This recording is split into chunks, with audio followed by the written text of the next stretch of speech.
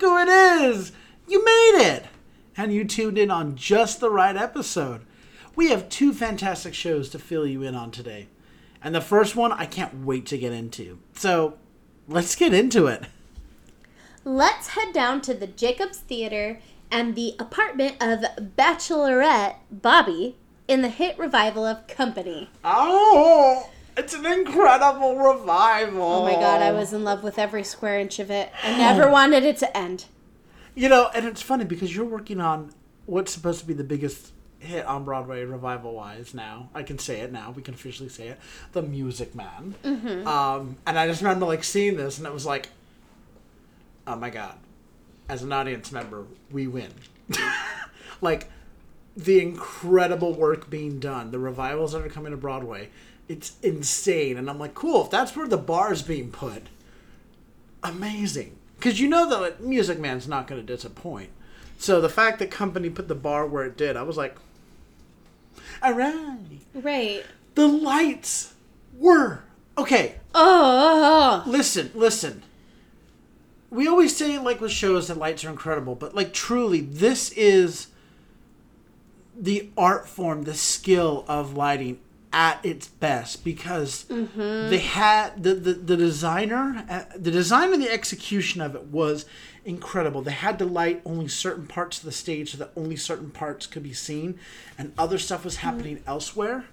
And it was like, it's just like a refined, mastered skill. Right. Well, and for them to be able to seamlessly blend the lights and the set together. Yes. And then to create worlds, like when Bobby's delivering monologue songs, but it's just this like limbo with this purple smoke behind it. I mean, it is truly art. It's when you see someone who's just completely mastered their skill, and it's art, you know, like a fine chef or something. That is the lighting of the show. The reimagining of the story is incredible. The set is unbelievable. I know. My favorite is how they used these boxes to be like vignettes. So it was kind of like a comic book a little bit, but not at all. Yes. And the way that Bobby traveled through these different planes made it feel like it was a dream. Yes. Which made the story just that much better. Yes, and she was using the key to access the different, like, choose your own adventure kind of thing. Yes. Like spying in on her friends. Yes. Well, and also like spying in on her psyche. Yes. Too. The cast is beyond amazing. They are stellar. Everyone, I mean, listen, you have to be able to hold your own when, you know, your coworkers. Don't say it. Just keep going. Tell me more about what you love. You know, I also loved the gender bent interpretation. Yep. Because it gave new insights as well as keeping some of the old. And I love that they played with gender in a way that made it so gender wasn't important. And that's what my favorite part was about it. They took the gender out of it. Right. The orchestra is amazing. I love that the orchestra is up top. And it's part of the set. And I loved how it was revealed. And everyone's like, oh my God, it's the orchestra. Top to bottom, the bar is set incredibly high on Broadway by this show. And the greatest thing is we saw it and it was only in previews. Yeah. And that now I want to say this. Patty! It's Patty LuPone. I mean, when that set came forward and she's leaning against the table and in that costume and smoking that cigarette, I was like, I know exactly what scene this is.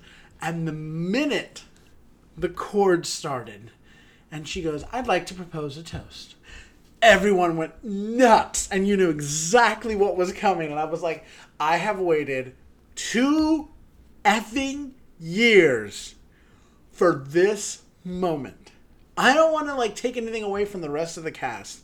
They were all fantastic, okay? All the love. I waited 2 years to hear Patti LuPone sing The Ladies Who Lunch. I mean, talk about a life-changing experience. As she delivered. You know, and the other thing that makes this whole production, I think, also a little bit more special is, of course, this was the last production that Stephen Sondheim worked on. He helped with the rewrite of the stuff. He was consultant and he assisted with the rewrite. And of course, Stephen Sondheim passed, which is really, really sad. But he got to see the show performed. Yes. And now the company is dedicating the entire run of the show to him. And I don't think... I read one place that Sondheim was basically the Shakespeare of musical theater. I'm not going to debate that. The number of shows and songs that he's given us, it's incredible. And I think Company, when you and I were talking about it, you were like, what's your favorite Sondheim show? And I was like, yeah, that's Company. Like, Sweeney Todd's pretty good, and Into the Woods is also pretty good. But I was like, nah, I like Company. I like Company because you get the fun, bouncy songs in there. But at the end of the day, I'm that character. Why can't I think of her name now? I'm Joanne. I'm absolutely Joanne. I'm just bitter, and I'm all right with that, Tickets for this amazing show at the Jacobs Theater are on sale through June 26th of 2022. And I can't wait to see the show again.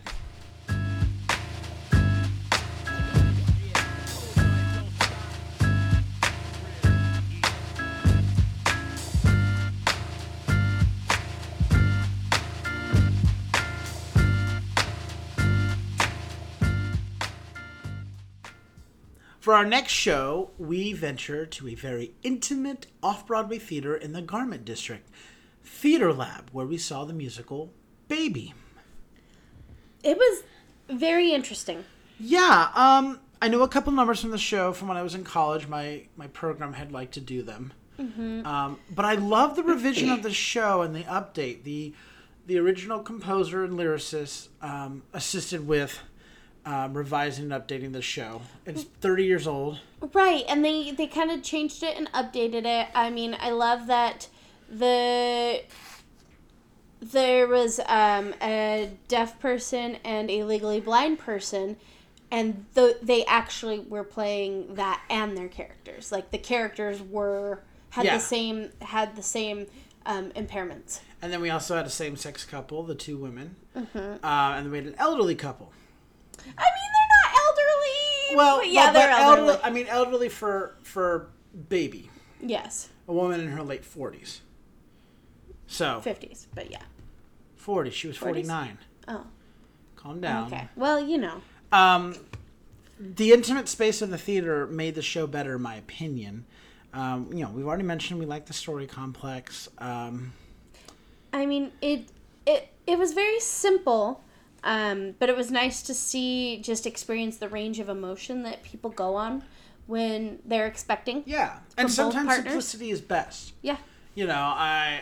There were things, we've been together for 14 years and married, and we're getting the pressure of the baby thing, and there are things that I think we both have related to in this.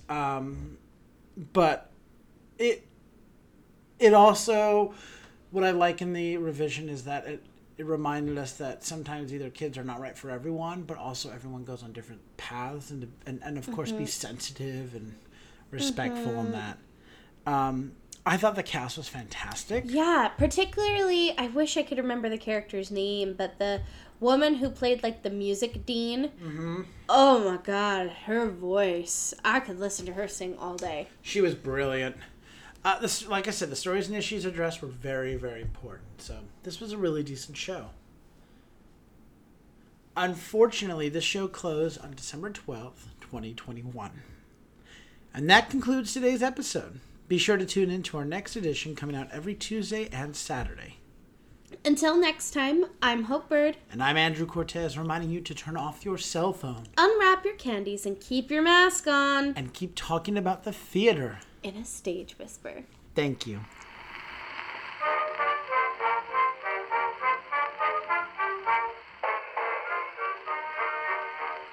Two friends from old New York town met in a foreign land.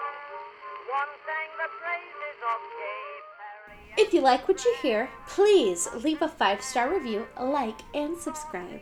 You can also find us on Facebook, Instagram, and Twitter at Stage Whisper Pod. And feel free to reach out to us with your comments and personal stories at stagewhisperpod@gmail.com. Our theme song is Booga Blues by U.S. Army Blues. Other music on this episode provided by Nangdo and Billy Murray.